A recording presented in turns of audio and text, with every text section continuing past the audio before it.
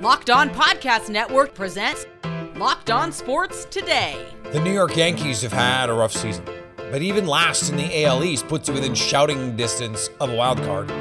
Can the Bronx Bombers still make it to October baseball?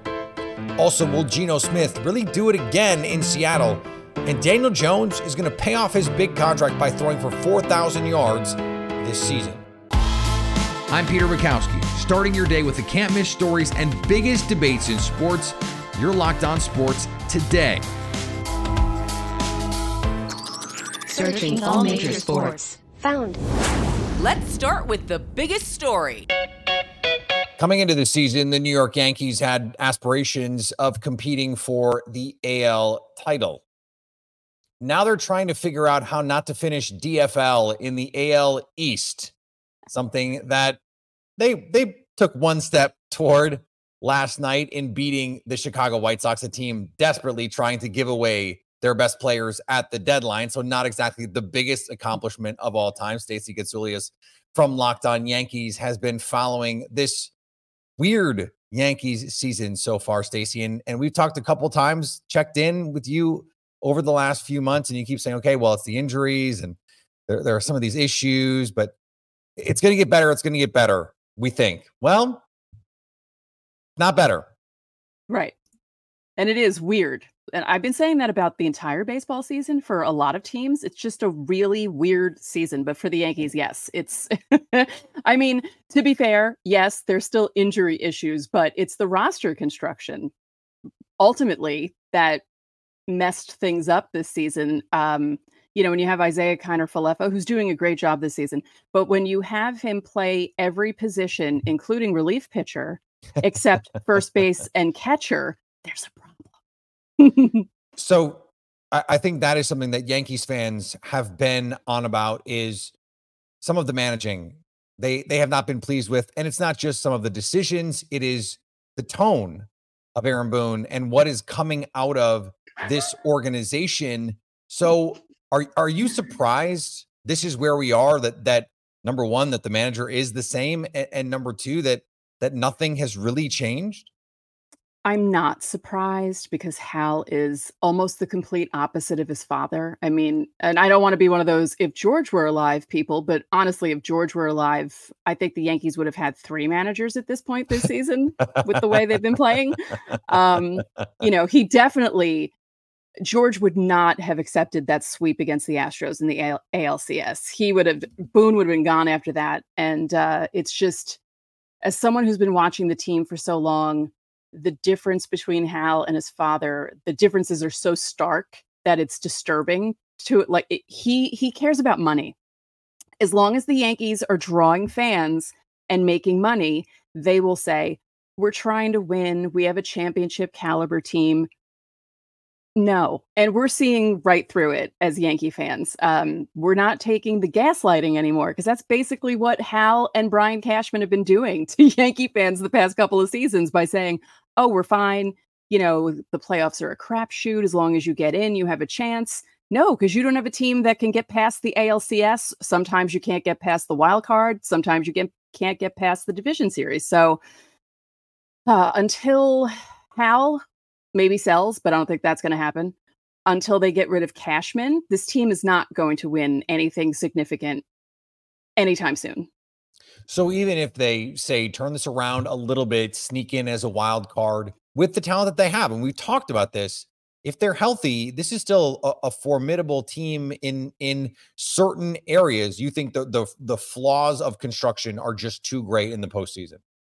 The flaws of construction and Aaron Boone's managerial decision-making will doom them again in the playoffs if they make it. But I'm pretty much thinking I'm going to have a stress-free October for the first time in a while. If you had a time machine, Stacey, and you could only go back and advise Hal Steinbrenner on roster construction back in, hot stove time of this past offseason, what would you have said to him? Like, hey, if we could have just done this one or two things, we'd be in a much better spot when I'm talking to you in mid-August. Ooh, well, this past off season, they should have gone after Brian Reynolds. They really should have. They needed a left fielder. They didn't need a left fielder that was going to hit 50 home runs. They just needed someone to play the position, and they've had so many guys fill in that spot. I really want to go back to the offseason where Bryce Harper was available and talk to Brian Cashman and say, sign him, because that whole we already have 6 outfielders thing really worked out well for the Yankees, and not having Bryce Harper was really good decision. Stay up to date all year on the New York Yankees by subscribing to Locked On Sports Today and Locked On Yankees on your favorite podcast app and on YouTube. Thanks for making Locked On Sports Today your first listen. Coming up, Geno Smith made an inspiring comeback. But will it be too good to be true? Before we get to that, the relationship between Jonathan Taylor and the Colts continues to fracture. Football season is about to kick off, and FanDuel is giving you the chance to win all season long, because right now, when you bet on a Super Bowl winner, you get bonus bets every time they win in the regular season. Just pick any team to win the Super Bowl, and you'll get bonus bets for every victory. You can use your bonus bets on point spreads, player props, totals, whatever you want. You can also bet on the daily baseball action. The Baltimore Orioles and Houston Astros square off with the Orioles slightly favored. FanDuel has the O's minus 124 on the money line. You can also combine prop bets with any game to make a bigger same-game parlay for even bigger payouts. So visit FanDuel.com/lockedon and start earning bonus bets with America's #1 sportsbook. That's FanDuel.com/lockedon. Now, here's what you need to be locked on today. All-Pro running back Jonathan Taylor has left Indianapolis Colts training camp to continue rehabbing his ankle injury off-site, according to a report from ESPN. Injured players are customarily expected on the field with the team during workouts, but Taylor was not. New coach Shane Steichen said Taylor was absent as part of his rehab process. Steichen declined to comment when asked if the rehab was on-site or off-site. Taylor has been on the physically unable to perform list since reporting to training camp on July 27th. The team attributed the decision to his offseason ankle surgery. Remember, Taylor requested a trade after not receiving a contract extension, a request that Colts owner Jim Irsay has denied. Maybe, or maybe not, but definitely related to the ongoing animosity between Taylor and the Colts, a free agent running back is set to visit Indy on Wednesday. Kareem Hunt just got done with a visit to the New Orleans Saints, but came away without an offer. Hunt was with the Cleveland Browns for the past 4 seasons. He carried the ball 123 times for 468 yards and 3 touchdowns last year. Ronald Acuna left Tuesday night's Braves-Pirates game after being hit by a pitch on the elbow. The 97-mile-per-hour sinker from Pirates relief pitcher Colin Holderman that Acuna tried to dodge before it ran into his yellow elbow guard had to hurt. X-rays were negative, so the Braves will miss any real drama here, but anytime you have one of the best players in the league miss time, it's less than ideal. Acuna's batting .339 in 111 games and leads the majors with 53 stolen bases. He's also clubbed, by the way, 26 homers. Elsewhere, the Cleveland Guardians beat the Toronto Blue Jays by the slimmest of margins.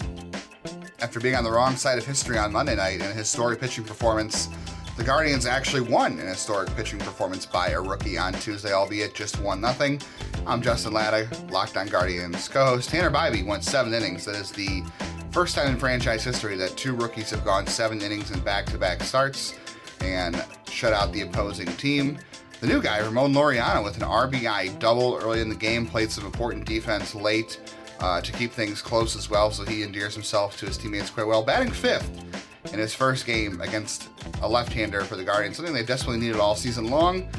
We'll see if Ramon Laureano can keep it up. He certainly deserves more playing time to see if the Guardians can grab lightning in a bottle with him. Meanwhile, the Guardians will send their 3rd consecutive rookie out on Wednesday as Logan Allen against the Blue Jays as they try to win Game 3 of this 4-game set against the Toronto Blue Jays.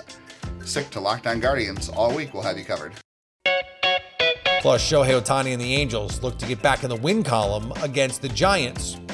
Good pitching, timely hitting, and the Angels break a 7-game losing streak. Hey everybody, it's Mike Frisch, one half of Locked On Angels.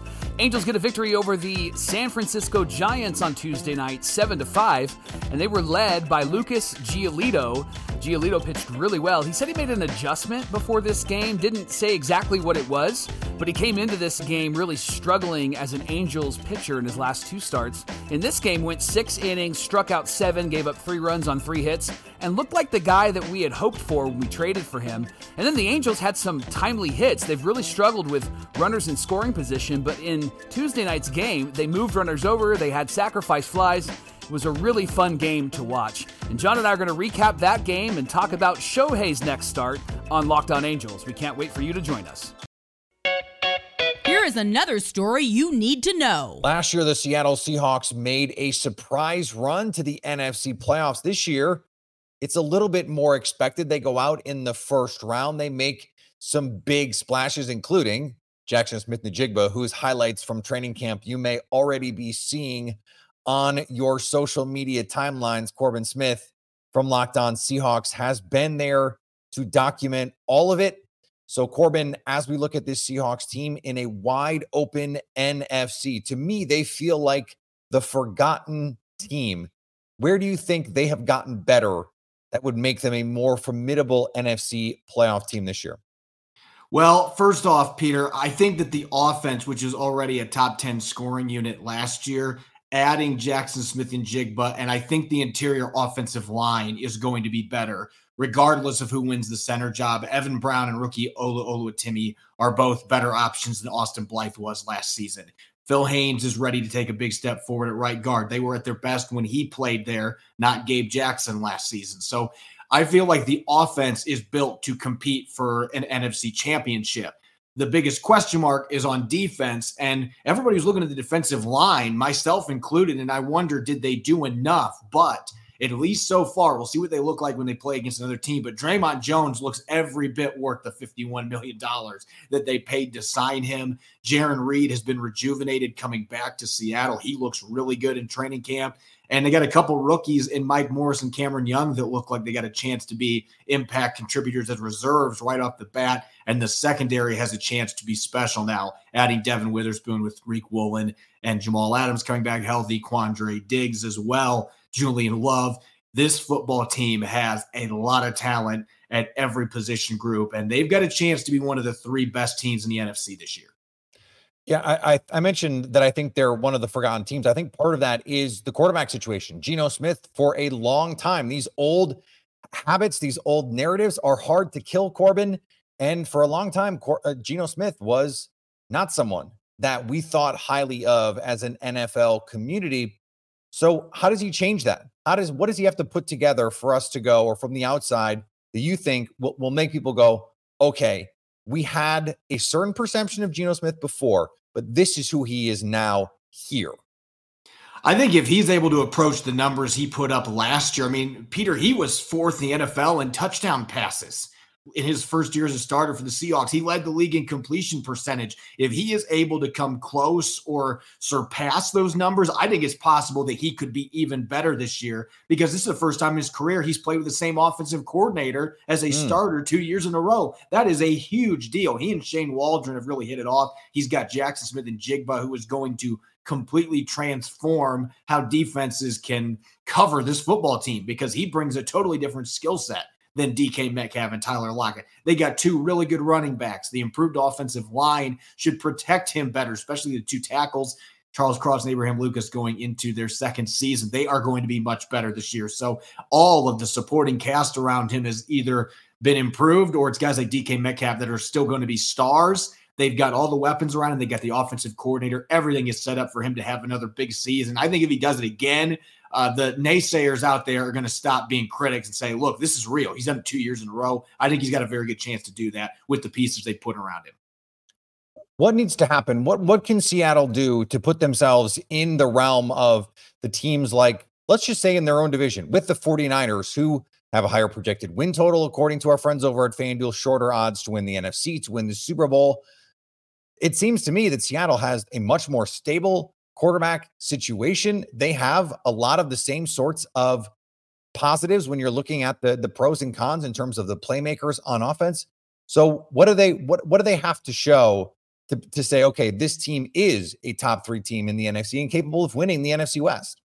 I know that the running game has kind of been downgraded a bit in the NFL in terms at least of individual backs, but for this team to make a run in the playoffs, they have got to be dramatically better defending the run. They finished 30th in the league. Only the Bears and Texans were worse last year, and they still won 9 games. If this run defense is even middle of the pack with the talent they have in the secondary, the pass rushing potential, and bringing Bobby Wagner, who's still very good in the middle of this defense back, then they have a chance to be a defense that takes a huge step forward. But if they can't slow down the run, you're not beating the San Francisco 49ers in the NFC West. So to me, that is the biggest key, and that goes back to that defensive line. Did they do enough? I've been encouraged by what I've seen, but until we see them against another team, the jury still remains out whether that's been fixed enough for them to truly be a contender.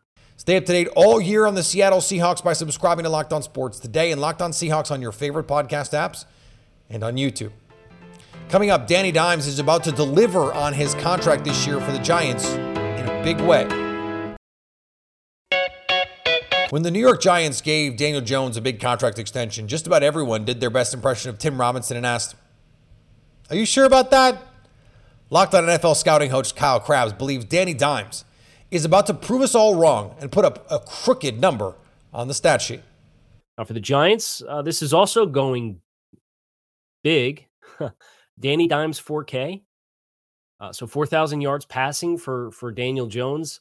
They've obviously made some investments with drafting Jalen Hyatt in the 3rd round and trading for Darren Waller.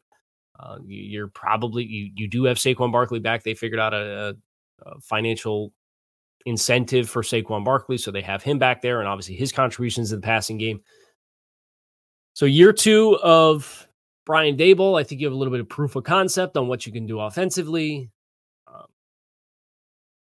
4K. I mean, he was 3,200 last year, which was a big jump for him. But I think the Giants really have something here with Brian Daboll. So 4K.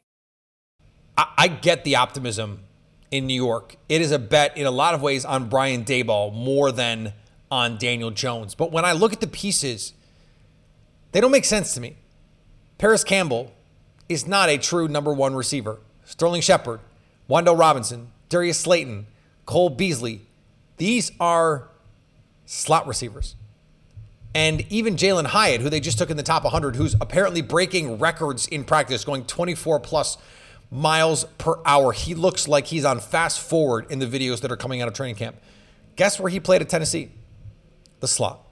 In an offense that is totally fake and not at all translatable to the NFL. We've seen this over and over and over. I love Jalen Hyatt as a prospect, but my guess is it's going to take some time for him to acclimate to an NFL defensive and offensive structure. What the Giants did last year was smoke and mirrors of the highest order. This was prestige level magic. David Blaine stuff. They didn't really improve the roster all that much. Saquon Barkley is annoyed about what happened with his contract and is still playing for his future, his contract.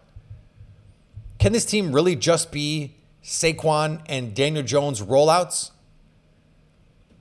I have my doubts. Lou Williams had a day on the diamond. In a doubleheader, Williams was called up from AAA as a fill-in umpire and got the assignment at first base in the opener. He proceeded to go 0 for 3 on challenged plays, including 2 that happened in 1 pitch. In the 3rd inning against the Nationals, Phillies right fielder Nick Castellanos was called out at first base on a long throw from 3rd. The Phillies challenged, and replay showed Castellanos beat the throw. He was called safe after a review. Williams again called Castellanos out on national starter Trevor Williams' pickoff attempt. Again, the Phillies challenged. Again, replay showed he was safe. I'd say something about blind refs, but I think we could all see that coming from a mile away. See what I did there? Swinging a drive deep into left field. Thanks for making Locked On Sports Today your first listen. Now go find your favorite team's Locked On podcast and make them your second listen. Coming up tomorrow, is it a good idea or a bad idea to rest your starters for the entire NFL preseason? So at least until tomorrow, stay locked on sports today.